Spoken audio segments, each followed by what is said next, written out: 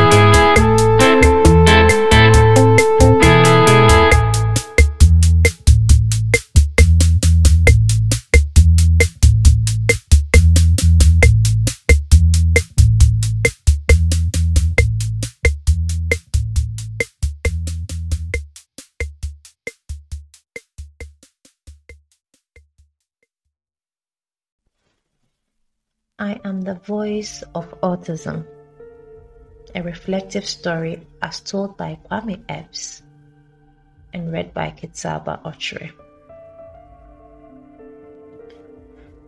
I am an ocean wearing away at the shore covered with fine marbles, and whenever I get tired of swaying, people remind me how much they love me and how often they wish I would be like them.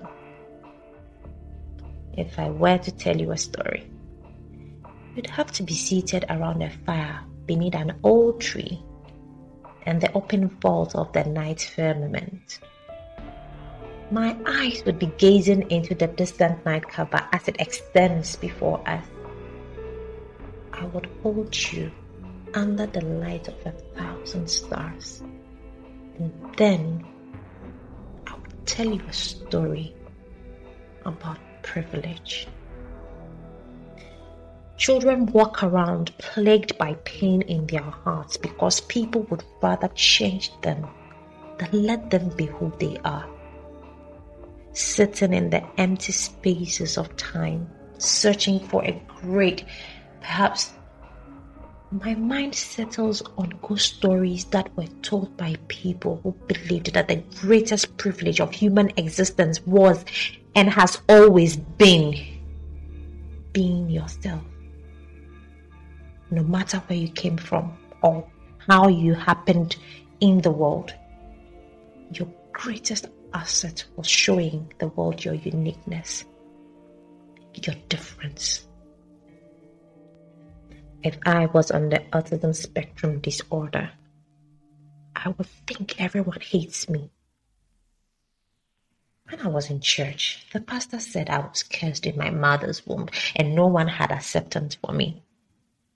In the neck of the woods, even money cannot buy acceptance. When I was 9, my Sunday school teacher said that God's love was unconditional, and that it was very anticlimactic for me to tell him about the errors in my brain. My pain plunged beneath my dermis. I cried because I was different. I cried because they treated me as a problem child before they treated me as a person. My privileges were met with displeasure. And acceptance was distant from me as Pluto was from the sun.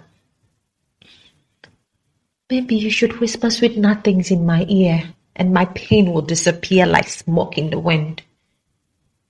They will disappear into joy. The erosion of my resolve by fact and time is that if people knew what it is like to be paralyzed constantly in fear of not knowing what to say, they would understand that I didn't want to be birthed with a different brain. Then they would accept me and not crush my dreams even before they hear them. People like us are not loved.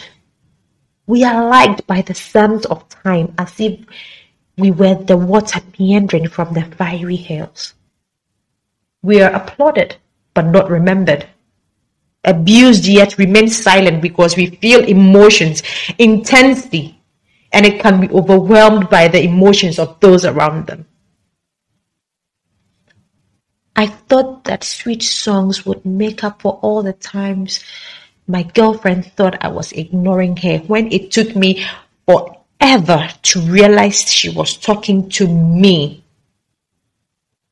But it didn't. She left me. I tried so hard to remember every frame and every moment that I shared with her. But I was denied the completeness of my memory. Some parts were faded like old sheets in the basement of a deserted house. I remember the number of times we counted the purple hibiscus in the gardens when they blossomed. I remember how we stumbled upon a red rose blooming in defiance of the hibiscus, and how you told me being different was a privilege. But you also remembered that acceptance was a choice. Love me whilst I still have living breaths, whilst I still have warmth lingering in the corners of my pale chocolate skin. Love me whilst I pick my hair, eat dandruff, chew my skin, eat my fingernails, dip my hands in my food. My disorder is not always a rose. Acceptance is. Remember when you looked at me like the first time a mother sees her newborn for the very first time? I wish you treat me like that every day. If I were to tell you a story, I would tell you about my daily struggles and how that is a privilege. I would not apologize for who I am.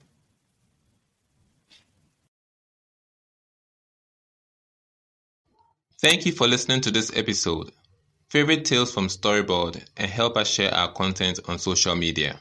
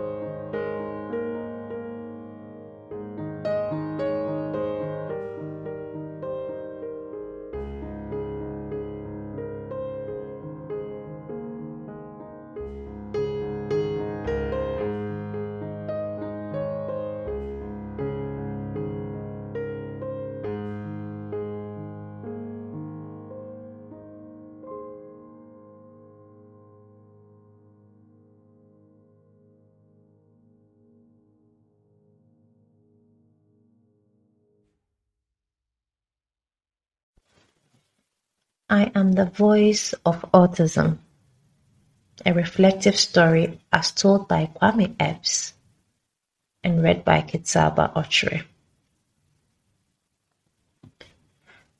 I am an ocean wearing away at the shore covered with fine marbles.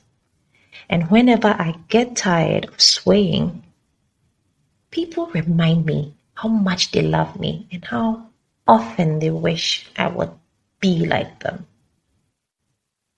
If I were to tell you a story, you'd have to be seated around a fire beneath an old tree and the open vault of the night firmament. My eyes would be gazing into the distant night cover as it extends before us. I would hold you under the light of 1,000 stars and